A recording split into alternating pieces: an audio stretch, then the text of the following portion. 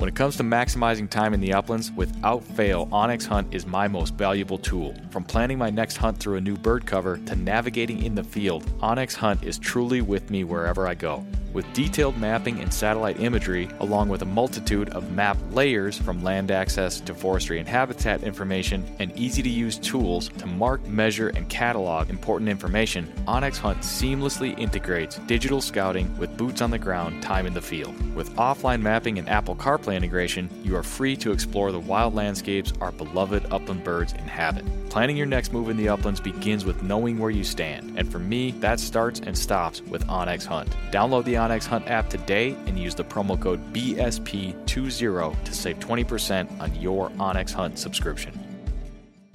When the miles rack up faster than your flush count, that's when you'll truly appreciate your hunting vest from Final Rise. Built for the uplands and proudly sewn in the USA, the complete lineup of hunting vests from Final Rise, from their all-new Summit XT down to the minimalist Sidekick system, are all built upon the foundational load-bearing waist belt and low-profile shoulder strap system, which allow you to carry all the gear you need and do so comfortably while maintaining your ability to move freely and perform when you need to most. With a complete lineup of accessories and newly released performance field apparel, Final Rise has the gear you need to help you get the most out of every mile and every flush. Final Rise gear is built for the uplands. Get yours today at finalrise.com.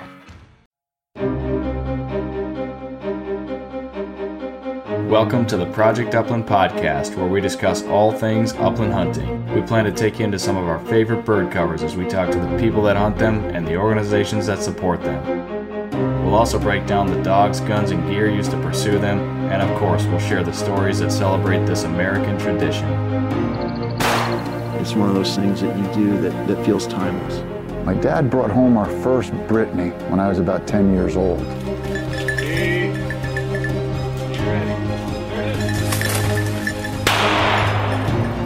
The red gods are calling, and I must go.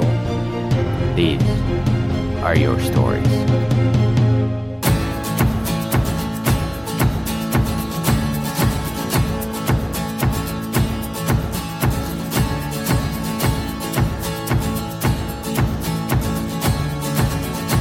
This is the Project Upland podcast, presented by onX Hunt. I'm your host, Nick Larson. On this episode of the podcast, it's world-class wing shooting with David Radulovich. Welcome to the show for episode number 77.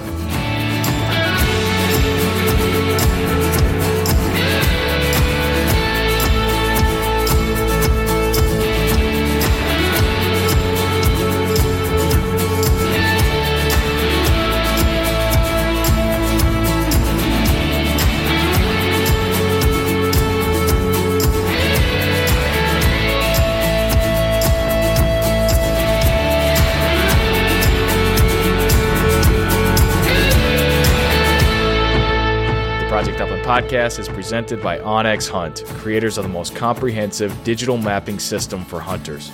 New to onX this season, you can now share tracks, waypoints, tree stands, truck locations, camp details. You can pretty much share everything in onX. Now, when you share a waypoint, it's no longer just a waypoint. It's going to retain all of the information that you have put into that waypoint on your phone and give it to your friend, hunting partner, family member, etc. Another awesome feature from onX Hunt, check out onX Maps today and use the promo code PUP20. That's PUP20 for 20% off your subscription to onX Hunt. The Project Upland podcast is also brought to you by our friends at Pine Ridge Grouse Camp, the finest rough grouse and woodcock hunting experience located in northern Minnesota. You haven't experienced grouse camp until you've experienced it at Pine Ridge. Find out more about the Pine Ridge experience at pineridgegrousecamp.com.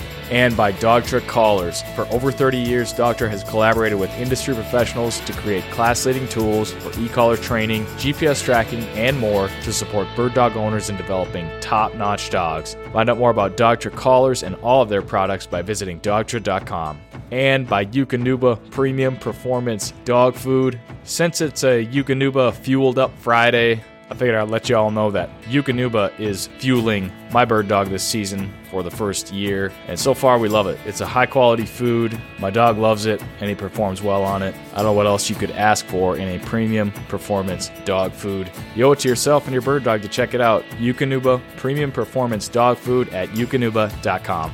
And by Gumleaf USA, high quality handcrafted premium rubber boots made with 85% natural gum rubber, which translates to durability and no cracking. If you've worn rubber boots for any length of time, cheap rubber boots that is, you probably are familiar with them cracking and developing small holes, which lets water in, which is the exact opposite point of wearing a rubber boot. Not going to happen with Gumleaf boots. Head over to gumleafusa.com and use the promo code PUP10. That's PUP10 for 10% off your order from gumleafusa.com.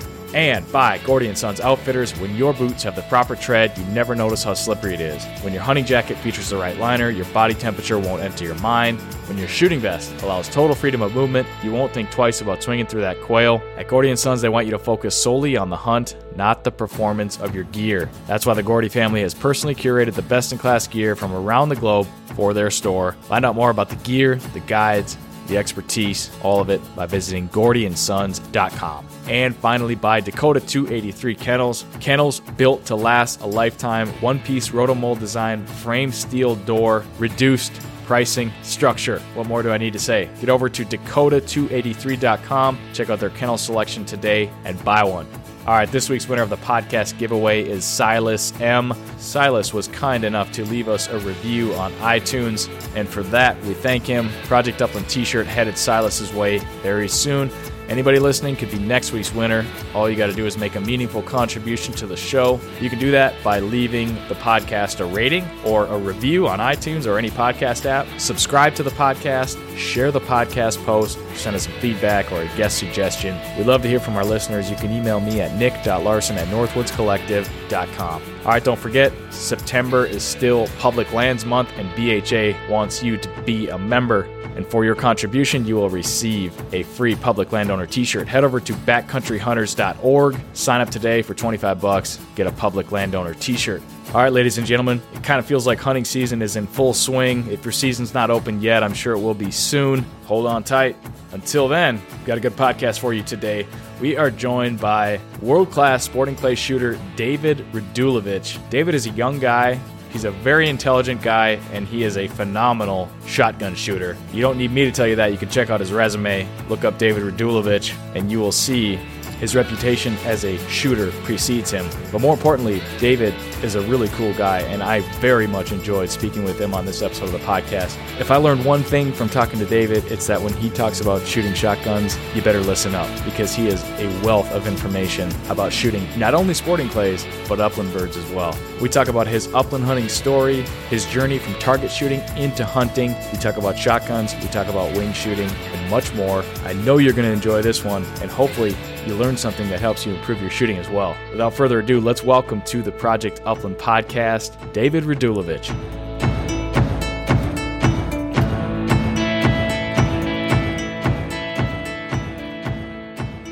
All right, David, welcome to the Project Upland podcast. How are you this afternoon, my friend? Good. How are you doing? I'm doing well, man. Thank you for asking. Thank you for joining us on the podcast. I'm super pumped to have you for today's episode, and I think the listeners are going to enjoy this one. First question I got for you, David, based on something I was listening to yesterday. Do I need to get a shot cam? It's actually a pretty good question, and I'm actually surprised to hear you bring that up, but it's a really good, it's actually pretty pertinent to actually upland hunting or hunting in general. The shot cam is really cool in that it really does help a lot with target shooting. But I've actually used it a lot in my own personal hunting. Really? Because it's fantastic. It's probably not so much of a learning aid for any hunting, capabilities. For me, I use it mostly to help teach people in clay target shooting. But if you want to get some really awesome videos out in the field hunting birds, I don't really think there's not anything close. I mean, I've used the GoPros, I've used some other gun video attachments, and shot cam is pretty much second to none. Awesome. So for the listeners, I'm kind of alluding to the fact that you recently interviewed, well, not necessarily recently, a couple months ago, you interviewed David Stewart, the founder and CEO of ShotCam. You may not know, listeners may not know if they haven't been listening, but we did interview Emily Stewart of ShotCam probably over a year ago. So we did talk about the ShotCam on the podcast, and so I'm familiar with it. But yeah, it's becoming more and more popular. I'm starting to see the videos on Instagram and YouTube, and it's really cool. And it's an interesting thing that we've talked about in this podcast before, in that when you shoot, a guy like me goes out and shoots and I miss a clay, there's almost zero feedback as far as where did I miss the clay, in front, behind, above, below, that sort of thing. Whereas a shot cam, when you're out there practicing, you're getting great feedback. And it was really interesting to hear you talk to David, because you're able to, as you're coaching people, like the amount of information that you get out of the shot cam was just, it's like really high quality. It is. Yeah. We in the podcast on the Behind the Break, we talked to him a lot about it. And there's a lot of things that you can pick up on watching your own videos that you wouldn't really think to look for, like gun cant or bad mounts, bad setup, all those types of things. A lot of people, when they get the shot cam, they really just kind of initially think of it as being something to help you learn leads, or at least see different leads and sight pictures on targets. But there's so much more information available there if you know what to look for.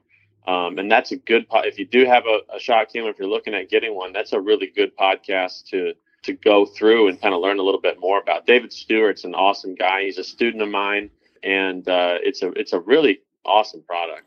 Yeah, it definitely is. And I would encourage folks to go listen to that as well. Number one, because Behind the Break's a good podcast. I've mentioned it on here before, and that's kind of how you and I actually connected, which is cool. But there really is a lot more to the shot cam than it's not just a camera that they strap on the barrel of your shotgun. I mean, there is a lot of engineering and design into it, in the sense that, and David talks about that when you interviewed him. He talks about how they tried to design it so it looks like what you're looking at when you are actually seeing the clays through your eyes. I mean, there's so much into that camera that, especially for somebody like you at the professional level, both shooting and coaching, it makes a lot of sense. But again, for people that are interested in taking their shooting to the next level, I don't have one. I haven't used one yet. I'm again, that's kind of why I asked about it, but I suspect that there's a lot of value to be gained by checking out the shot cam.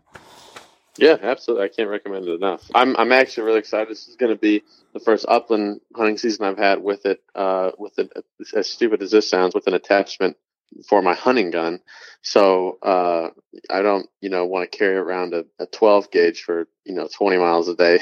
Yeah. And so I'm really excited to get that out there and check it out and get some really good, when I go hunting, I like to put some videos together for my own personal use and fun, and send to friends and stuff like that. So it's going to be a lot of fun. Yeah, that was one thing I did want to ask you about it, because we have been considering how we might utilize the shot cam via some of the work we do at Project Uplands, which, certainly some interesting opportunities there. And I was going to ask you about, I mean, the camera's not small, but I know, of course, that they designed it to not be so heavy that it's going to throw off gun mount stuff. I mean, do you think it'll be not too big of a deal on your upland gun?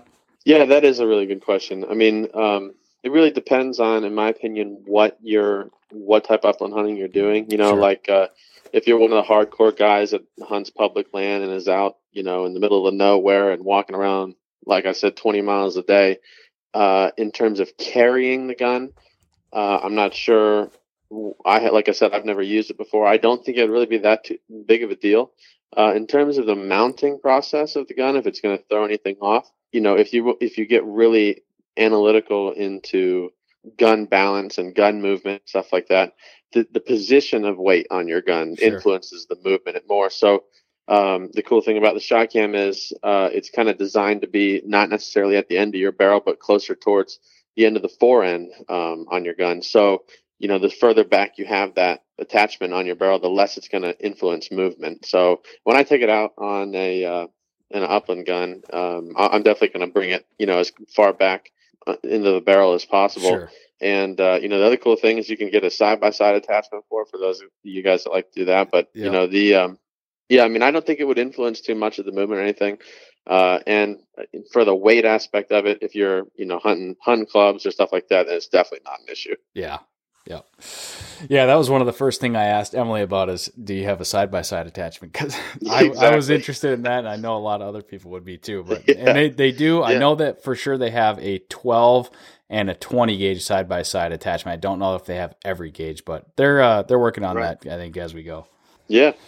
Well, we're way ahead of ourselves there talking about the ShotCam, but it is a cool product, and we had interviewed Emily and you'd interviewed David, so I thought we'd start there. But man, we got to learn a little bit more about David Radulovich. Man, let's hear a little bit about kind of. I mean, gosh, I can look at your Instagram bio and I see things like world champion and World Cup champion, and I don't know how much you want to talk about that stuff, but just give people an idea of what your career looks like as far as a shooter, a coach, and then if you want to work behind the break into it, like kind of everything you're up to. Yeah. So, it's always kind of embarrassing, I guess, talking about my resume. But I know it shouldn't be, but it is. But put it this way: I've been shooting for a long time, and I've been lucky enough to win a lot of tournaments and garner a lot of titles. But honestly, I think the reason why I've been able to do that is really because of how much I love doing it. I love shooting before I love, winning. And so it makes it easy to practice. It makes it easy to train. It makes it easy to travel and compete. And it's all love for the game and everything like that. And so it kind of really, in a way, takes the pressure away and makes it very enjoyable. So, if you really want to look at my resume, you can. I guess I have it on my website, but as far as what I do, basically, my job is, if you can call it a job, is traveling to compete and do shooting clinics. And I'd like to, it'd be nice if I could figure out a way to make part of my job hunting as well, but I haven't quite figured that one out yet. But yeah, so basically how what my career is, I guess, is during the off season or the hunting season, I'm really traveling around at different parts of the country, doing a lot of instruction. So I have about, I think the last time I checked, a little over 400 students for clay target. And that ranges all from very beginning of just picking up a shotgun and never doing it before to people that have won titles at the world level. And so that's really interesting to me, and it's fun, and it's almost like every individual client is a puzzle that you got to put together and try to see how good you can make it. And so I work on that a lot. And then in between the times that I'm teaching, basically the other thing I'm doing is just traveling from shoot to shoot all throughout the world. And so, you try to put together as many different things as you can, revenue streams, I guess, to keep, the dream alive of being able to just travel to compete. But, unfortunately, shooting is not like professional golf where I can't win millions of dollars pulling the trigger. So you got to work and teach a lot. Yeah, and that's something that we interviewed Andy Duffy a few months ago, and we talked a little bit about sporting clays and kind of how that came up. And all of my questions when I was asking him, they were all based on listening to Behind the Break, because he had some good episodes. He did. And I don't know. I think somebody on Upland Journal, it's an upland hunting forum, I think they recommended Behind the Break. And so I was driving down to Pheasant Fest, which was in Schaumburg, Illinois, essentially Chicago, back in February. And I put on, and I knew Andy because I had met Andy Duffy through RGS. So I put on an Andy Duffy episode of Behind the Break, and I pretty much listened to like just nonstop Behind the Break all the way down and all the way back from Chicago a couple days later. Yeah. That was like a crash course in sporting clays. and through listening to that, I picked up a lot. Like you guys in the episodes that I was listening to, you talked a lot about kind of the profession of sporting clays and how it's kind of an open thing, and it's definitely not like professional golf. You guys are paying your own way a lot of the time, and you work to get sponsors and stuff, but it's still, I guess it's not a young industry, but it's just not, there's not money pouring into it like that. But you guys are all, again, you're competing and you're doing this for the love of shooting. And obviously you're trying to win and you're trying to figure out how to make a career out of it. Fortunately for you, you have a knowledge and a skill set that is valuable to other folks. So I think it's really cool that you can offer that and you can obviously benefit from that in return. Right. Yeah, no, it's a lot of fun. The really interesting thing is trying to find and Andy's actually really good at it, because I believe actually he was the chief instructor or held some position in the Rough Grouse Society. Yeah, he would go up and do a clinic, like for sure. He would do a clinic at their national hunt and do a bunch of stuff for them for quite a while. Yeah. Yeah. Yeah, that's what I thought. But yeah, I mean, it's a lot of fun to teach people, and because at the end of the day, you're influencing the future of the game. If instruction in the shooting sports was not good and the information wasn't readily available, and it was bad information, then sometimes you get people that get a bad experience shooting or trying it the first time, and then they don't want to try it anymore. And especially now with the way that the demographics are changing, and with younger people, less younger people coming into shooting sports and the hunting sports, it's really important to be able to push that generation forward. And so I try to focus a lot of my teaching in youth shooting. And so I do a lot of stuff with the youth shooting organizations like the SCTP and 4-H, especially down south, like in Texas and Georgia, Florida. Yeah, it's really cool. And Andy's a good friend of mine too. And he's an absolute wealth of information and a legend in the game, especially back in the day. He's a good guy. Yeah, he is. He's a really good guy. I had the good fortune of meeting him, and we did talk about you. And he mentioned that you were a big hunter when I interviewed him, and that was kind of what sort of got my wheels turning. That I eventually wanted to get you on this podcast. But I didn't ask you. Usually, I think I forgot the last couple episodes, which is just a little on-air production there. But where are you from, man? Put us on the map. Oh, yeah. So I was basically born and raised in Cleveland, Ohio. Okay. But generally when someone asks me that question, I tell them really I live out of my truck and hotel rooms. Yeah, I can tell that by your Instagram account. You've been around the world a little bit. It's just all over the place. And but yeah, so no, I mean, I grew up in northeastern Ohio. The more that I travel and see different places and go to new cities, the more I love the Four Seasons and everything like that. And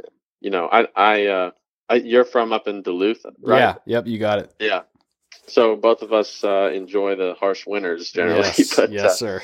but no. So it's a good place to live. Unfortunately, hunting wise, it's not that great unless you're talking about waterfowl. But no, it's good.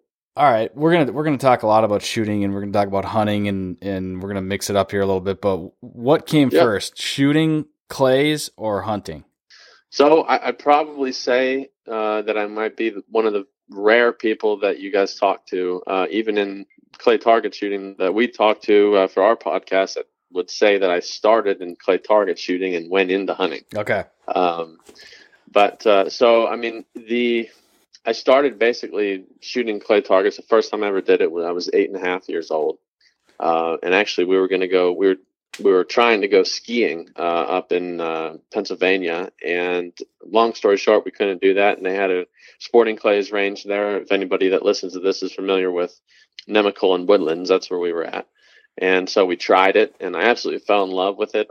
I basically, my dad asked me if I wanted to continue doing it, and I said yes. And basically, when we got home in a week, he bought me a new gun, and I went out and shot the state championship and just fell in love. So I did that, and it wasn't until I was about 14 years old, so almost 6 years later, that I went hunting for the first time. And then when I did that, then I really realized what I was missing, and it was then basically all my free time got sucked away. Yeah. But so yeah, I mean, I started with clay target shooting, went into hunting, and I'd say now my year pretty much is split about half and half. Normally during the summer months, I'm traveling and teaching and competing for clay target shooting, and then I basically, after our national championship finishes in October, I put my tournament gun down, put it in the safe, don't touch it again until like April, and it's just strictly hunting for me. Wow. And it's a good way for me to kind of recharge the batteries for competition, and because I really believe if I were to do one thing all year round, just my competitive edge wouldn't be there. I'm the way that I guess the psychology of my mental game is that I like to perform at high level tournaments, and it's easier to do that when I don't have to do it all the time. So it's a good way to kind of reset and go into a tournament and be ready to go. But and then also really enjoy the hunting months of the year and the beauty of being outside in the winter. But yeah, I mean it's pretty fun. I'm up until this winter recently, actually, I kind of made my winter job like waterfowl guiding a little bit. So, but that was, as you might know, that was more for fun than it is money because there's not much in that. But, sure. Yeah. But yeah.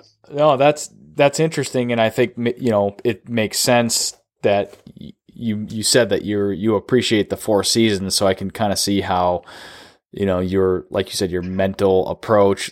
It's more of an ebb and flow where you want to compete for a really high level and then sort of switch gears for a little bit and maybe try something new, try something different. I get the sense that you're a person that probably likes to learn new stuff and get out of your comfort zone quite a bit. Oh, absolutely. Yeah. I mean, being challenged in something is always fun. I mean, you nailed that on the head. Well, there is one thing that I picked up from listening to you. And do you golf, David?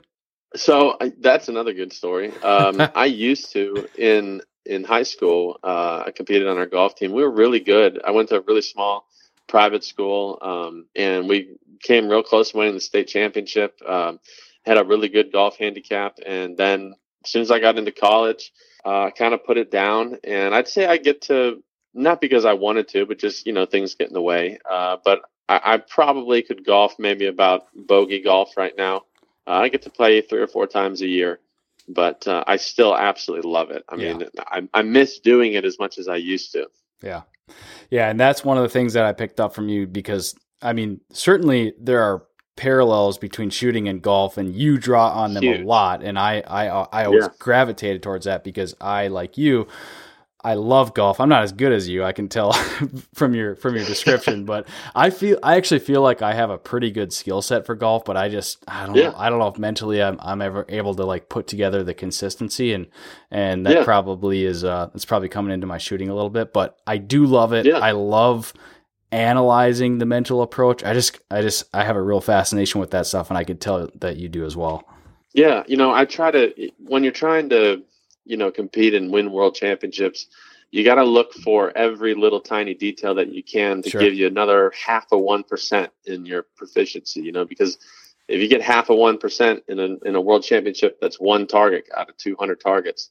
And that's the difference between winning and losing, So what I like to do is not just in golf, but in all sports, I really try to study really good athletes. Yeah. But it just happens to be that I just get drawn towards golfers because of what you said, the similarities in the game, not just mentally. I mean, the mental game is almost identical between golf and shooting, but the mechanical and the technical aspect of golf is very similar to shooting as well. I mean, you're not swinging a club, but there's so much about body mechanics and balance and movement and tension and all those things that really go hand in hand with shooting. And so if you look at, the philosophies or things that some of the really good golfers stress in their play and in their game, you really can learn a lot about the shooting sports. And so I've tried to do that as much as I can. And then apart from that, I just think it's a beautiful game. Being somebody that loves sports and competes in sports, I appreciate athleticism and competitors, and so it's fun to watch stories unfold in matches and see if I can learn something from, so every once in a while I'll try to go to a PGA event and see if I can learn anything by watching the pros. Yeah. You and me both, man. No, that's really cool. And fortunately for you, we talked about there not necessarily being a ton of money in shooting, but in golf, of course, there is a ton of money, but that in turn fuels sort of the sports psychology and a lot of the science that I know that you look into and you work into your game. I mean, that's kind of a good avenue for you. Yeah. Well, you're 100% right. I mean, there's so much money in advertising in golf that there's been a lot of research in how to improve in that game. And so because of the similarities between golf and shooting and the lack of funding in shooting, nobody is going out and doing, sports psychology studies on shooters. If they are, that nobody's called me for it. But well, they should. Yeah, but it would be nice. But so there's been so much of that, and not just in the sports psychology aspect of that game, but like looking into nutrition and sleep study, sleep science and hydration and all those things. There's so much science in the sport of golf that, me being somebody that's trying to make a living and shooting targets, it'd be foolish for me not to pay attention to it. Yeah, for sure. Well, before we stray too far from this, I want to make note of something that I think is quite interesting. You talked about you found sporting clay or shooting clays before you found hunting. And that is kind of an interesting opportunity right now because, like you mentioned, youth shooting, high school trap shooting, especially here in my state of Minnesota, but I know it's widespread. Huge. It's blowing up everywhere, and everybody is looking at those kids who have now learned how to safely use firearms, and maybe they haven't had a chance to hunt. Everybody's scratching their heads trying to figure out how do we get those kids in the field. So I'm curious sort of about your path. Like, were there big barriers for you? Did you feel like your shooting clays made it easier to transition to hunting? I mean, I feel like that's kind of an obvious answer. You certainly had a developed skill set, but what was your experience like? That's a really good question. I think to go back on what you said, I believe that your state championship for high school trap shooting has over 10,000 kids competing. That's right. Yeah. And that is, for people that don't realize, that is unbelievable. It's amazing. I want to come out to that shoot just to witness it. But yeah, that to see that many kids competing in clay target sports is it's fantastic. When I first started my state championship, I'm not kidding. You can look the results up. I basically was competing against my sister in the youth division, but it's changed so much since then. And that was 16 years ago or however long, 17, 18 years ago. But what you brought up is I think something I wish that even like in the local government, the state and local and even, national government, I wish they would focus more on figuring out how to transition these kids into the hunting sports. And if not transition them into hunting sports, figure out a way to collect some money off taxes of ammunition for whatever to fund research or habitat management or anything like that, because it's a huge loss in my opinion right now. But I guess to more directly answer your question, going back to that, I didn't really find any barriers to try to getting into hunting from clay target shooting. If anything, I would say it really did make it a lot easier, because in a clay target environment, it's a lot easier to teach kids the very basic things that are extremely important in hunting, which are like safety and spatial, awareness of your environment and comfortability with a firearm and how to move and point a firearm. And so to go from competitive target shooting or even just recreational target shooting at your local gun club into hunting made it much more comfortable and much less intimidating. Yeah. I think for me as a younger kid, it also really helped with the fun of it, because my proficiency level of shooting the way that I started went from shooting clay targets to the gun club that I shot at all the time. There's also a hunting club. So then, we put some pheasants out and I got to shoot pheasants, and then we go into chuckers, and then you start hunting wild birds.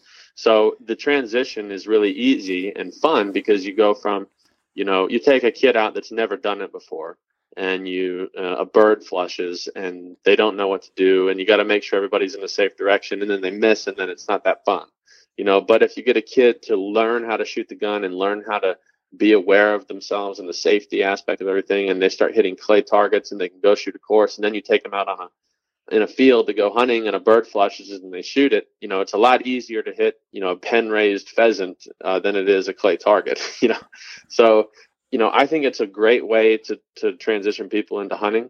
And in terms of how to do it, I think there's kind of a miscommunication between state and local, I guess, fish and wildlife game agencies and like the gun clubs and the clay target organizations and stuff. And I think it would be fantastic to start doing marketing stuff like that at sporting clays tournaments or trap tournaments and stuff like that. Do some co-promotional things and bring people like myself or other guys that are big names in these clay target games and work with us to help bring these kids over. There's a huge potential for all of this. The other thing that you got to realize too is that a lot of these kids right now are all their expenses are covered by their parents, when they're real young. And once they get into high school or college, or depending on the family, they're going to start having to pay for things, and clay target shooting becomes a lot more expensive than hunting. Yeah. So there's a really good time period there where that starts to transition into the kid being more financially responsible for themselves. And if we could figure out a way to, kind of slowly push kids into that, then it's a great way to do it. But I don't know. I mean, if I had more ideas, I might be paid to talk about them, but that's about all I got for you. Well, that's some great stuff. I'm glad what I was going to ask you that you kind of clarified for me was really the progression of how you went from clays to the field, but you kind of followed what seems like a very natural progression, because a lot of gun clubs, like you said, are hunt clubs. So, it's pretty easy to, okay, I've shot clays. Now I'm stepping over into the bird field and we're going to shoot some pen released, pen raised birds. Yeah. And then your first wild bird hunts, did you have a mentor? Was somebody taking you out? Were you going with friends? What did that look like? Yeah. So, my mentor in target shooting was my dad when I was a little kid, and, obviously still is now. And so, he was, he grew up hunting. Okay. So it kind of was a natural thing for me. The first time I ever went hunting was with him. So, gotcha. And so that's a really fun thing to do with your dad, and your family. And, I have a younger sister as well who hunts and arguably enjoys it more than I do. And so, so it just kind of naturally progressed that I'd go out shooting targets with my dad, and then, I'd go out and do a hunt at the club with my dad. And then we went into, doing some duck and goose hunting as a family. And, up until recently, most of all my hunting was with my family members and with my dad's friends. And so my dad kind of taught me how to do all that stuff. But which I think for a young kid is about kind of like the perfect person. How to build lifelong memories like that with your father is pretty good. Yeah. Yeah. That pathway is deeply rooted in hunting history and tradition. And while it is an ideal path, that's the interesting thing, is that not everybody has that. And that's where, people like yourself and myself, we're trying to figure out how do we help people that don't have that automatic, I always call it like that was the easy way in, because that was the way that I found it. My dad brought me into hunting. And the other interesting thing is I shot a lot more birds before I ever shot a clay target, but now having kind of gone on the journey that I've gone on, I have a 1.5-year-old son. I can't imagine him not starting on clay targets and then moving to birds. I mean, that just seems so natural. Well, it's a really good way to start somebody in learning how to shoot a shotgun, because the environment can be so much more controlled. You can set them up on a bird that's going to go exactly where it's going to go, exactly when you call for it. So you can guarantee success in that way. Yeah. And which is especially when you're teaching kids, and especially when you're teaching young kids, the success aspect of it is the most important, because that's what they have fun with, and there's honestly, being somebody who teaches for a living still, with as many students as I have and as many hours as I've taught, it does not get old when you get a kid to hit their first target. Yeah. It's the smile on their face and the excitement, and it's a really cool experience to share with somebody. And, I have students that I was there when they hit their first one, and was there with them on a squad when they won, a local tournament and stuff. So it's cool to watch that progression, and then to carry that over to hunting and be able to go into, bird hunting with experience and knowing how to shoot the gun, how to move the gun, what to do with your eyes, all the mechanics involved in shooting, and for the first time that you're hunting, know all those things and be comfortable doing it. And then be able to take your first bird. And then in my case, if that's with your dad, or, with your dad and your dog, even better, those are cool memories to share. And those types of memories are what keep you wanting to do it. It's really important. Yeah. It's cool that, it's exciting that, you're so much into this game and you have such a young son, you're gonna have a lot of cool memories to share. Yeah, definitely. I'm obviously thankful for the opportunity that was provided to me by my dad, and I had some really good mentors that were even non-family members, some really good hunting mentors. So like I'm thankful for that, but of course I'm really eager to pass that on and make sure that my son certainly has the opportunity to experience that stuff and try it. I actually, it's funny you mentioned having kids hit their first target. I had kind of a first experience with that. Last week I was shooting sporting clays with a good friend of mine, Gary. We shoot pretty much every week, and he brought his son, who I believe is just going into 4th grade. So he's cool. Young. He had been to the range before. I don't know how much he had shot, but you could tell. I mean, Gary was working on stance and hold and everything, and he was, I wouldn't say he was fighting the gun, but he's not at the point where it's just totally natural, right? So he's kind of throwing the gun up and shooting. Right. And we didn't really have any expectations, but at a few of the stations, he threw the gun up and he broke some clays. And I mean, the excitement between myself and Gary and the young kid, Jaden, I mean, oh my gosh, man, it was just really fun. Oh yeah. No, that's awesome. That's fantastic. Yeah, that was good stuff. Well, oh man, we could certainly go on and on. I mean, those are some important issues, and it's fun to riff on that stuff a little bit. But I want to talk a little bit about. I want to talk about how shooting professionally and shooting clay targets, how that sort of coexists for you with bird hunting, because certainly two different approaches. And I'm curious how you take everything you know about shooting targets and preparing mentally and doing all that stuff that you do shooting clay targets. What do you take with you into the field? What do you leave behind? And how does that relationship exist? That's a great question. I would say first and foremost, I think one thing that allows me to appreciate hunting more is that I am basically paid to shoot. It's my job. And but my job is to go out and compete and basically win clay target shoots, right? So in a way, just as anybody else's job can be, there are times when it gets old, you know? Yeah. I mean, and so, but then to be able to take that and take the core essence of what I really love, which is the shooting aspect of it, and then to go out and do something where it's not for score and it's not about, nobody's going to look at the scoreboard online and say, oh, he didn't do that well this weekend, or, oh, look, he did really well that weekend.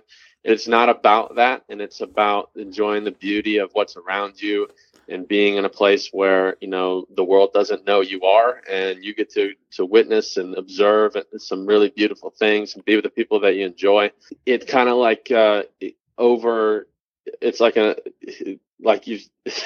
don't even know how to describe it, but it makes it so much more real, I guess. Sure.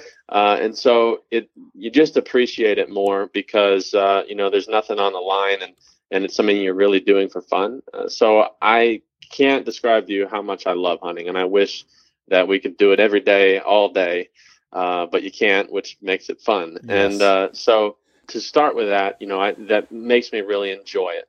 But what's so cool about having the background that I have in competitive target shooting and bringing that over into hunting is there's a couple of things that I bring over with me. Number one is presence, and I talk about that a lot in my teaching, and I stress it hugely in my competing, where essentially, translated into hunting, you're walking with your dog, goes on point, you send in a flushing dog, or you flush the bird and it goes up. And what is your first initial reaction physiologically? It's an anxiety or an adrenaline rush or whatever happens when a bird flushes. You're just, overwhelmed. You got to get to the bird, and then something goes wrong and you make a bad shot. That level of stress, learning how to control that and learning what that is really and how not to have it happen. That's huge, because so many times when I go out hunting, and now I'm at the point where when I go hunting, sometimes, I'll be hired to host a quail hunt somewhere, or instances like that where I'm hunting with people that I don't know, and I'm essentially a host for a hunt. You get to watch as a coach, I can see the mindset of somebody when the bird's on point or when the dog's on point and they start to get anxious and you start to elevate your awareness and then you can see that happening in them. So number one, the first thing I would say is that really helps you make good shots is that it's the presence and ability to control your conscious mindset when you're hunting, which a lot of people don't really think about. And so, well, first off, do you want me to talk about how to do those things? I mean, yes, I do. Like, I'm resisting stopping you here at every turn and asking you questions. I mean, this stuff is please ask questions. Yeah, no, this is right in my wheelhouse. I mean, the presence thing is huge. You were talking about that with David Stewart on the Shot Cam episode. That is one of those things that I work on personally because it's human nature. I don't know if it's today's day and age or what, but I mean, our minds are going a mile a minute. We're thinking about all kinds of different stuff. Yeah. And I can't tell you how many times I go on, a grouse hunt and I have just a beautiful walk in the woods, but I was thinking about all kinds of stuff and I get back to the truck and I'm like, man, like I was just thinking the whole time I was thinking what's around the next curve and I wasn't just enjoying that walk in the woods. And that's, that's that being present thing.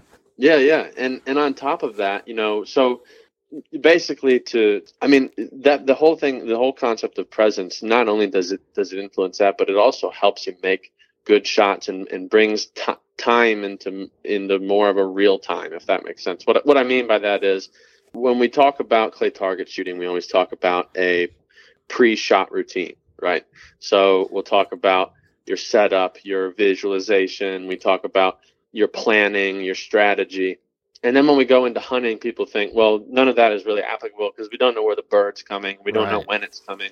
And so just kind of throw that out the window and just kind of shoot off instinct. Well, yes, in a way, but a lot of no to that. Basically, if you have the ability to have your dog, if you're walking out on a field and you don't have a dog and a bird flushes, that's a little bit different. But if you have the time to set up, if you're hunting with partners, to set up in a good position, kind of get your spatial awareness about you, figure out where good lanes are for birds. You can do the same type of stuff that we do in clay target shooting out in the field. And stuff like that allows you to make much better shots, much more planned shots, much more controlled moves with your gun. If you have a time to set good balance, to position yourself right. But also during the shot, if you can make the shot in a very present mindset where we're not worried about missing or we're not worried about the bird getting away, but instead we're thinking about what's going on right now. I use that acronym a lot for youth shooting clinics. So it's called WIN, what's important now. Yeah. And so what's important when a bird flushes is that you get the gun up and you make a good, safe shot. And so we can do those things correctly if you're thinking the right way. And then what's important to note is that your conscious thought process or your conscious thought pattern, by definition, is controllable, right? So we can fall into the trap of going into like a panic attack when the bird gets up. But if we understand that physiological reaction can be controlled and we can stop it, it's literally as easy as controlling it and stopping it. And so that's one huge thing. And if you were to go out hunting with me, you would see that transpire in the fact that I might not necessarily always be the first shot off, but I'm probably going to be the last, meaning it's going to be the one that brings the bird down, Gotcha. And so it's not always about trying to get to the bird as quick as possible, which incites a mindset that it's time, you got to rush, bring the gun up, and then we make a bad mount, or we get hung up, or the head's not on the gun, or whatever.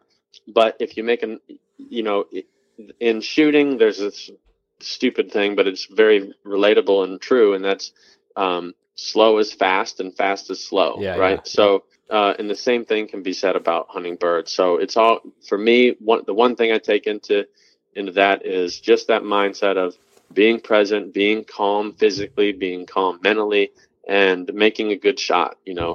On top of that, when I go, in my competitive part of my job, what's also very important to me is I call it like the biomechanics of the shot. So the way my body moves, the way I'm moving the gun, my balance, my rotation, my stance, All those things are very important in target shooting as they are in hunting. And you can bring that into that setup aspect where if you get a dog to be on point, you have time to set up, think about those things.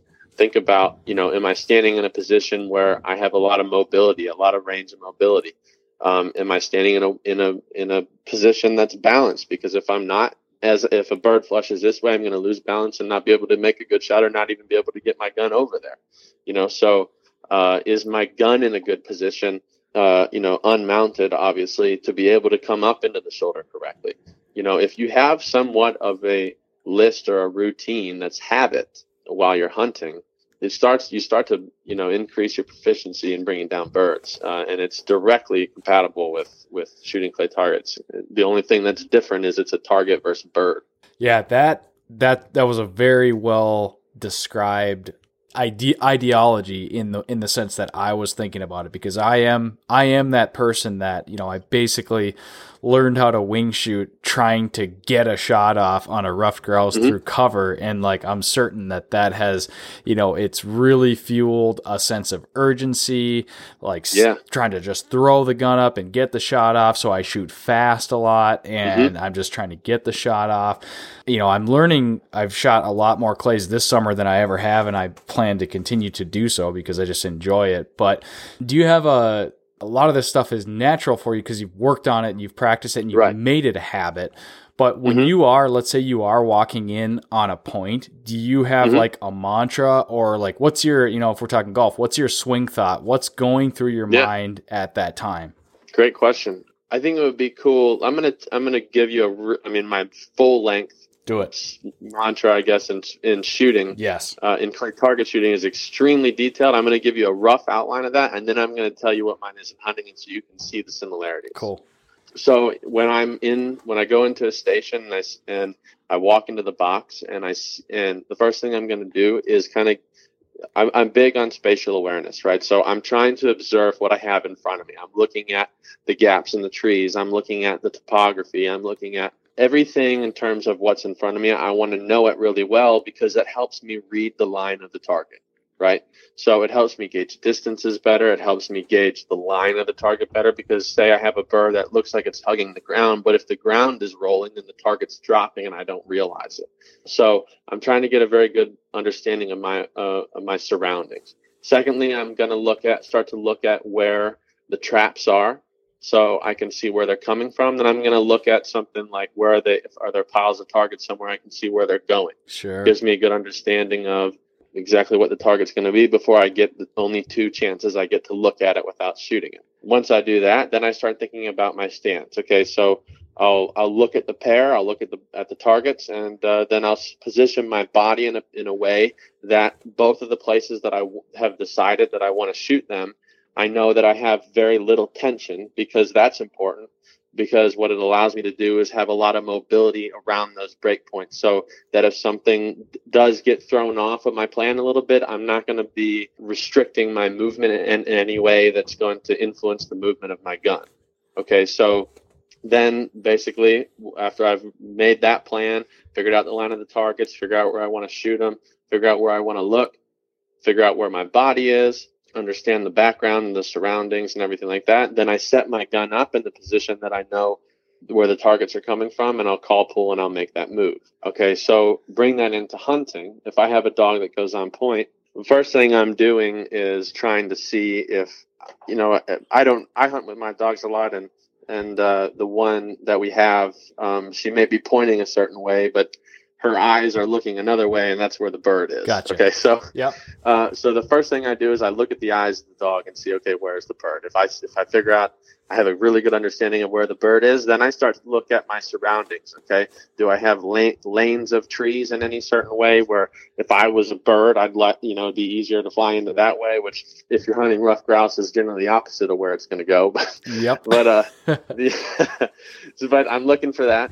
So I'm looking at lanes. I'm looking at positioning of where are all my hunters, where are my dogs, because the bird's probably not going to fly in that direction. So let's position us in a way that it's going to fly away from and hopefully into a clear path. Once I figure that out, I'm trying to I'm trying to look more towards the trees, make sure that I have a good movement all around me so that I'm not going to run into any branch. I hunt a lot of public land up in Michigan, so a lot of times I don't have much room to move around if I have to. So I try to position myself in a way that I can move my gun and have the biggest range of a shot as possible. Then after that, and I kind of figure out where I think the bird's going to go. I know where all my friends or family members are and the dogs. I'm going to try to position my feet and my body in a way that I, again, have a good range of motion in all the areas that I can shoot. And then pretty much after that, I'm just bringing the gun. I'm not pre-mounting the gun, but one huge mistake that I see a lot of upland hunters make is their position of the gun being down when the bird flushes.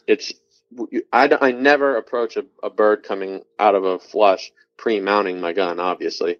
But I also don't ever approach it with the gun just hanging underneath my arm. Yeah. If I bring my gun out in front of my body, I can bring it up into my shoulder a lot easier than I can trying to bring it up out of my arm and then into my shoulder. So I'll bring the gun out, but not up. And then I'll send my cocker in and we'll flush the bird and then I'll take the shot. So it's a very, very similar process, just slight subtle differences. But what it allows me to do is be fully prepared for where my shots are, so if the bird flies in a way that I'm not going to be able to make that shot, I'm not going to even take the shot, but I have in a way almost visualized or seen before it happens where the birds can go and where I can make those shots. And by almost marking where all my other hunters are and my dogs, I know, where I can't move. I know what's unsafe. And then hopefully we get the opportunity to set everybody up so we can kind of cover every direction. And, other than that, basically, if the bird flushes and it's not in a position I can shoot it, then I just get down. Yep.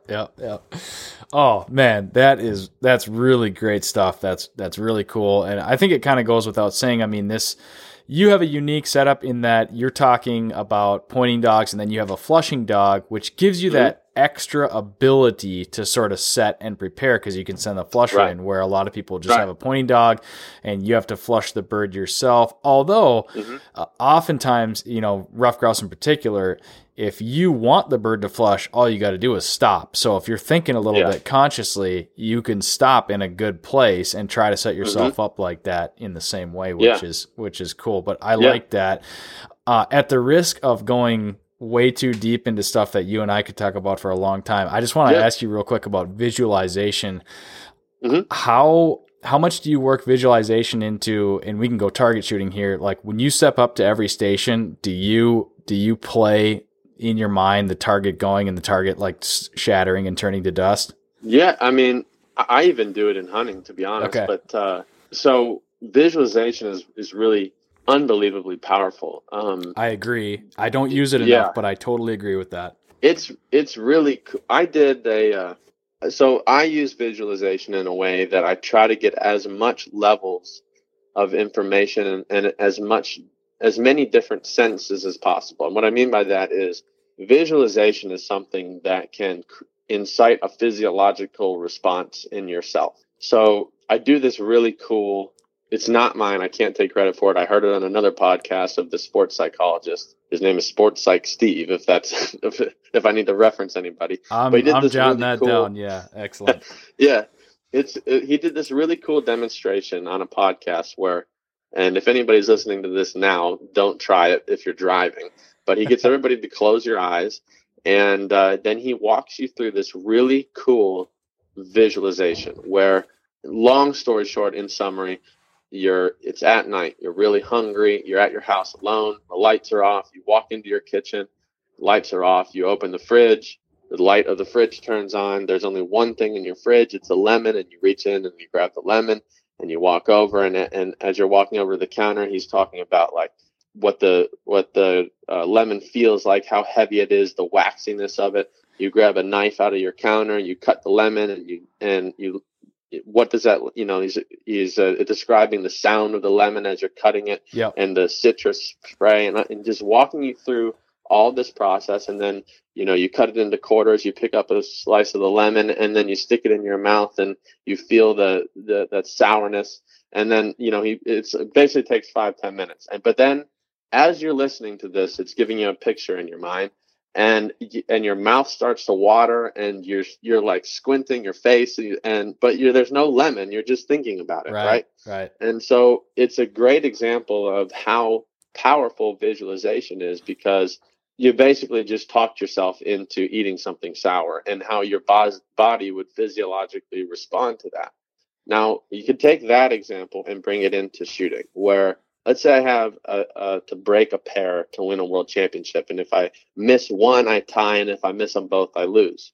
Naturally, what's going to happen is your heart rate starts to go up. You can feel your heart in your chest and in your neck and in your hands, and you start to shake a little bit, and you don't have good motor skill control of your hands and your body, and your eyes start to dilate, and you don't see very well. And you bring your gun up and you call pull, and you go into panic mode. You can't really see the target really well, and you make a bad shot and you miss. But if you use visualization, I mean, you can literally use it in that instance to bring yourself back into that present moment of not recognizing those external surroundings, not having that physiological response to that moment that you've decided to define as the most important pair you've ever shot in your life, and literally change your physiological response to what's happening in that moment, and then make a good shot as if it was just in practice. And so I use that a lot for me, not to that level on every pair, because a lot of pairs, you don't have that level of response to what's happening. Sure. But I definitely 100% use visualization in terms of feeling and seeing and hearing. So I visualize the feeling of how slow I want my body to rotate as I'm connecting to a bird or a target. I'm feeling how controlled I want my balance to be, or how slow my gun needs to come up, or what it looks like to see the target really, really well, almost to the level of being able to see it rotate and see the shadows on it, and then feeling the gun go off on your shoulder and watching the target blow up and hearing the trapper say dead pair. The more detailed you can get in your visualization, the more effective it is. And so, I have, just like you were to watch earlier, I said I study other really good athletes, like some other guys that are really good and very visibly, they have very good visual cues of that. When they're visualizing is somebody like Jason Day in the PGA. You can see his facial reactions as he's closing his eyes and visualizing the shot he's about to take. Look at Steph Curry when he's making free throw shots in the NBA. And you can see his eyes track the ball movement. He does other physical cues all the time, like being a Cleveland Cavaliers fan. I can't stand him, but he's such a good example. But the whole thing with the mouth guard always being in the exact same position, exactly the same amount of dribbles every time, exactly where he puts his hands on the ball every time. So those routines that you see incorporate visualization, and really good athletes do them before every shot, every pair, whatever it is.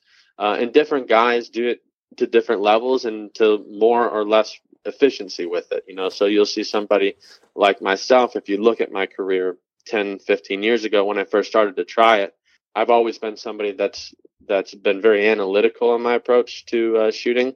So I would time and study my own pre-shot routines. And at one point, my pre-shot routine was basically 37 seconds in between every pair. Now it's about 12 seconds. Wow. So, but I'm doing exactly the same thing as I was 10, 15 years ago. That used to take me almost 40 seconds. I've just gotten a lot better at it. So it takes me less time. You don't see it as well if you were to watch me. But yeah, it's extremely important. And I bring the same thing into hunting. I visualize before the bird flushes the level of calmness that I want to have, and not the level of anxiety or chase mode that I want to be in, just to reinforce that I want to be able to make a good, controlled, slow and easy shot rather than a bad, uncontrolled shot. Yeah, certainly there is something to be said about, whipping the gun up and getting a terrible mount where you're not looking anywhere near where the gun's pointing. Why even shoot? It's a worthless Right, shot. exactly. Like take your time. Yeah, why waste the ammo? Yeah, exactly. Man, that is something that I am, with hunting season just around the corner, I'm like really excited about that. I'm going to have to work on that because especially the calmness, I think I could benefit a lot from that. And a lot of it is hunting in the rough grouse woods where you just feel so rushed because you don't get the visual lock that you get elsewhere. I went out hunting west last year, and I surprised myself how well I shot out west because I think I was just generally more calm and more, obviously, a better visual lock on the target. And boy, amazing how much that helps, right? Yeah, it does make a big, and I'll tell you, like being somebody that went from target shooting into hunting, I've only started hunting rough grouse within the past couple of years just because I haven't had the opportunity to do it. And, it is a lot different. And, grouse and woodcock hunting up in northern Michigan, the windows are shorter a lot of times. Anybody that's listening to this podcast probably knows the difference between hunting a grouse and hunting a pheasant. Right. But it's cool to hear you talk about it. That's for sure. Yeah. And it is so much more challenging, and it incites those physiological responses even more than something like a pheasant does. And so, in terms of the level of calmness that you have to make good shots, the absolute easiest thing to do to help with that is just, if you get time before the bird flushes, just take a deep breath and exhale slowly and just feel the tension leave your body, and start with your head and feel it leave your eyebrows, and then your neck and your shoulders, and then your core, and just almost visualize by seeing that tension leave your body, and then just you're nice and calm and relaxed. And then if you can, flush the bird, and I cannot describe to you how much better your shots will be. Awesome, man. That is really cool stuff. We could definitely go on for quite a while, but we're going to talk more about this when we bring you back. And I want listeners to get kind of a taste of this stuff, and we're gonna solicit some questions next time we bring you on. But couple of quick questions here before we let you go. Do you have, since you've kind of transitioned into doing a little bit more hunting, do you have a favorite species? What have been some of your favorite upland bird hunts? That's a good question. Honestly, my favorite upland hunting is, it's hard to say. I would say, I want to say for the hunting aspect of it, it's rough grouse, but I really like hunting woodcock just because I have a little Cocker Spaniel that I got 2 years ago. That's our flushing dog, and just a cool memory of the very first bird she ever got. I was hoping it would be a woodcock because she's a cocker, and it ended up being a woodcock, and it was just one of the most amazing retrieves I've ever seen, and as her first bird. And I got it all on video, and so I just love hunting woodcock just because of that. But in terms of the shots, I would have to say it's definitely rough grouse hunting. I mean, they're in the same area where I hunt, but there's just something cool about hearing that helicopter noise coming out. I actually have another hilarious video, and some of it's on a shot cam too. I was hunting with my dad and his friend, and I have this. My dad and Randy are in front of me, and all of a sudden Randy jumps down and starts looking around, and he yells, "Grouse, grouse, grouse!" And I said, "Randy, that's a helicopter!" And literally a helicopter flew over us. And I have it all on video. It was hilarious. But but grouse hunting is probably, I would say that species wise is my favorite. All right. Awesome, man. That's cool. All right. So this is the other one that I was super curious to ask you about. I have an idea. Well, I've heard you talk about your target shooting gun. You shoot a Perazzi, right? Yeah, I shoot a Perazzi High-Tech. Yeah, and so I think many people could probably conjure up what that gun looks like. It's probably pretty big, heavy, long barrels, that sort of thing. But what do you like to carry in the upland fields and woods? Yeah, so my target gun it's a Perazzi High-Tech. It's got 34-inch barrels, fixed choke, weighs a little over 9 pounds. So the absolute opposite of that for upland hunting. I have a couple of guns I like to use. I'm a huge side-by-side guy, and if I could shoot a side-by-side in clay target shooting without people thinking that I had lost my mind, I would probably do that.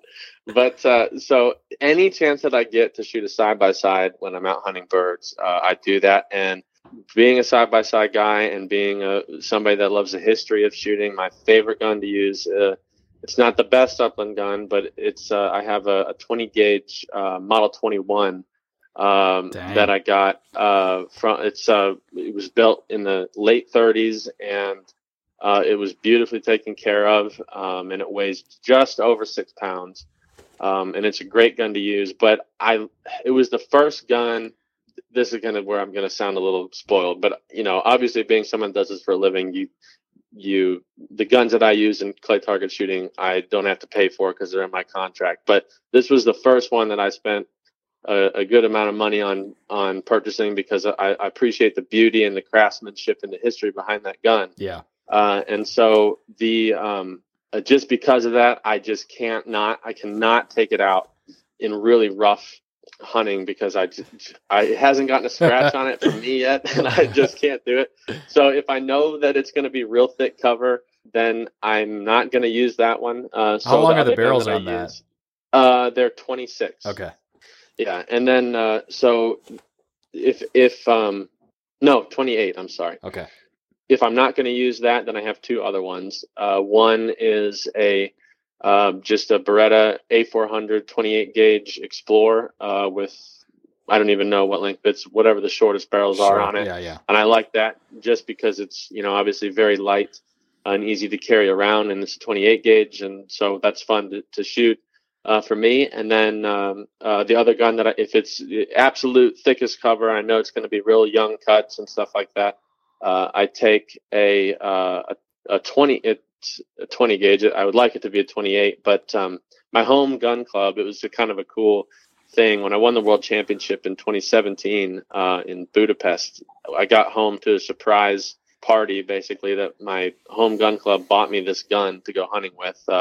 So I like to use that one. It's another A400 20 gauge, but it's synthetic, and so I joke around that I use it as my tree cutting tool and my gun. So I don't care if that one gets beat up a lot, because it's just all black and synthetic, but it's still light and easy to carry around. Yeah, it's a Beretta. It can take it. Yeah, exactly. But at heart, I'm a side-by-side guy. My dad hunts with a random side-by-side every time, and I just like the history of shooting, and so anytime I can pick up one of those guns, to me, hunting is about the fun of it. And even though sometimes those are more difficult to use, I'd rather use them. It's more fun. Yeah. Oh man, that is. What great do you stuff. use? I saw some pictures on your social media of an AYA. So I shot an AYA. It's not mine. I shot some of those last year at Pine Ridge Grouse Camp. A little number 2 20 gauge, and then a number 1 28 gauge. Really, really nice guns. Cool. Over the off season this year, I bought an RBL from Connecticut Shotgun, which is a 28 gauge. So this will be my first season hunting with a 28 gauge, which I'm pretty excited about. Yeah. I've enjoyed shooting that over the off season. I also have an original Savage Fox Sterlingworth in 16 gauge, which I've been shooting the last couple of years. But yeah, I recently kind of got turned on to side by sides in the last 3-4 years, and I just love them, kind of like you. They're just something about them. Fun. Yeah, something about it. Yeah, it is. Yep, totally. It's like when you close it and you look down that picture and you got those two sides. There's just something about it. Yeah. Well, hey, I'm happy to hear that you use them. Obviously, you're a real good shot, so you can make up for any deficiencies. But you hear, obviously, at the professional level, everybody's shooting over-unders, and so I'm sure that's not by accident. And I've seen some discussion and some writing about how, way back when in the old pigeon shooting days, guys would shoot side-by-sides and do very, very well, but there's something about over-unders and the single sighting plane that obviously, do you think that is kind of like that 99.9 percentile thing where you're just getting that much improvement on it? Yeah, that's another good question. And really it goes down to, I think if you were to ask any of the top shooters in my game, they would agree that there's no better pointing gun than a single barrel gun, just because of how small the barrel is. You don't have to, when you think about a bird coming from under your barrel, to be able to look around two barrels is harder than one, obviously. Sure. You have a little bit more visibility, but a single barrel gun can be too fast and not controllable enough. So you want a little bit more weight there. And so an over and under is better. But what's harder about a side-by-side versus an over-under is basically that the sighting plane of a side-by-side is too wide. And in a game that, I mean, people think of shooting clay targets as being something where you're throwing a pattern out there. You don't have to have a high level of accuracy. But I can take, not just me, anybody at the top can take a gun out and a bird at 45 yards say, all right, I'm going to shoot the front half and shoot the front half. I'm going to shoot the back half and shoot the back half, and the top and bottom with a shotgun. And it's possible, and I do it all the time as a demonstration. And so the level of accuracy needed to point a gun is very important. And if you think about this, if you're trying to point at something at 45 yards and you're using something like a 4x4 versus a pin needle, you can be a lot more accurate with the placement of a pin needle than a 4x4, taking those two things into extremes. So the thinner, even though in clay target shooting we're not aiming, the level of proprioception that we have with our eyes and the eye-hand coordination of placing something somewhere in our peripheral,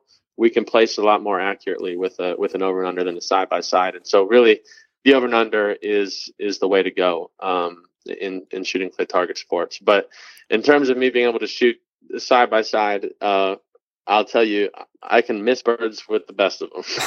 The first time I ever went grouse hunting with my dad, we're driving out there and he's telling me, this is going to be really hard. It's not going to be easy like you're used to. I'm like, Dad, I got this. Don't worry. It's not going to be a problem.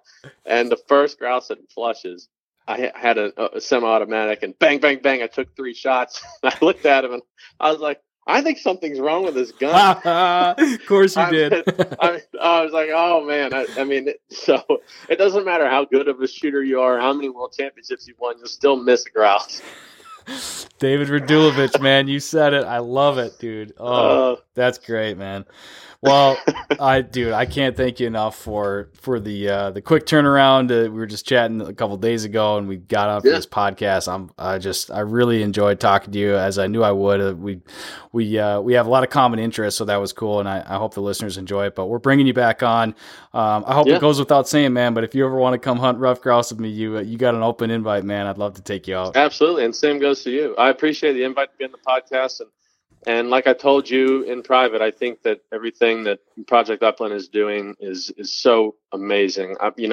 Being somebody that is heavily involved in youth shooting, to see the obsession with, and also working in the industry of having to go to the SCI shows and shot shows and stuff like that, and see just the high level of money and marketing involved in big game hunting and all that stuff. It's previously has kind of, worked over upland hunting and duck and goose hunting, and to see the level of content that you guys produce and the cool factor of how beautiful it looks in the magazines and on the social media and how young you guys are.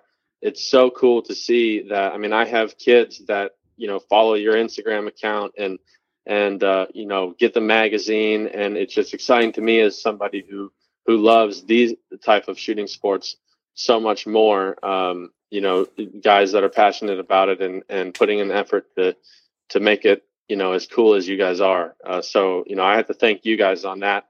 I listen to your podcast. I think it's really cool. I try to tell as many people as I can about it because it's very educational and informative and fun to listen to. So, thanks for having me on. I really appreciate it. Man, those are very kind words, David. I thank you for that, and we appreciate your support and you following us. Before we let you go, where can they find out more about you? If somebody wants to go through your coaching, and then where can they listen to Behind the Break? Yeah, so my own personal website is dradulovich.com. It's just dradulovich.com. And I have my teaching schedule up there. I have a lot of articles that I write, some about gun design, some about sports psychology, about techniques and mechanics of shooting. So that's always fun. You can even book a lesson right there on my website. And of course, social media. My Instagram is dradulovich. I don't use Twitter, Facebook. I just use it as a business account. And then, all my contact information is there. So if anybody wants to ask me any questions or anything like that, feel free to send me an email or anything like that.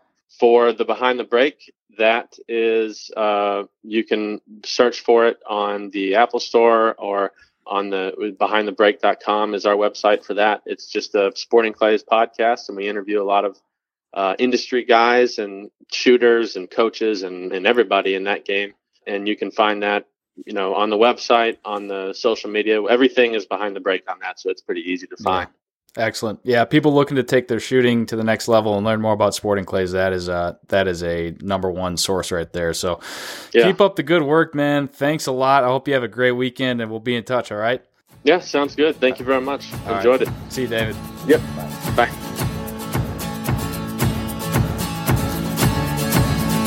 Thank you for listening to the Project Upland podcast presented by OnX Hunt. The podcast is also brought to you by Pine Ridge Grouse Camp, Dogs or Collars, Eukanuba Premium Performance Dog Food, Gumleaf USA, Gordy & Sons Outfitters, and Dakota 283 Kennels.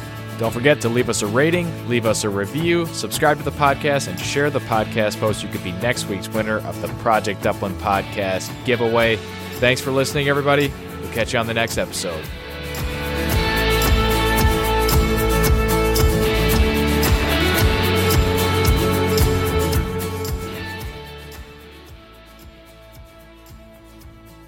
OnX Hunt is the #1 hunting GPS app. Join millions of other hunters who trust OnX Hunt to find more game, discover new access, and hunt smarter. OnX Hunt shows you nationwide public and private land boundaries. They've got topographic and 3D maps. You can track your route, location, and elevation profile. You can save maps for offline use and take OnX Hunt with you wherever you go. The most comprehensive hunting tool you'll own. Download the OnX Hunt app today and use the promo code BSP20 to save 20% on your next OnX Hunt subscription. Know where you stand with OnX.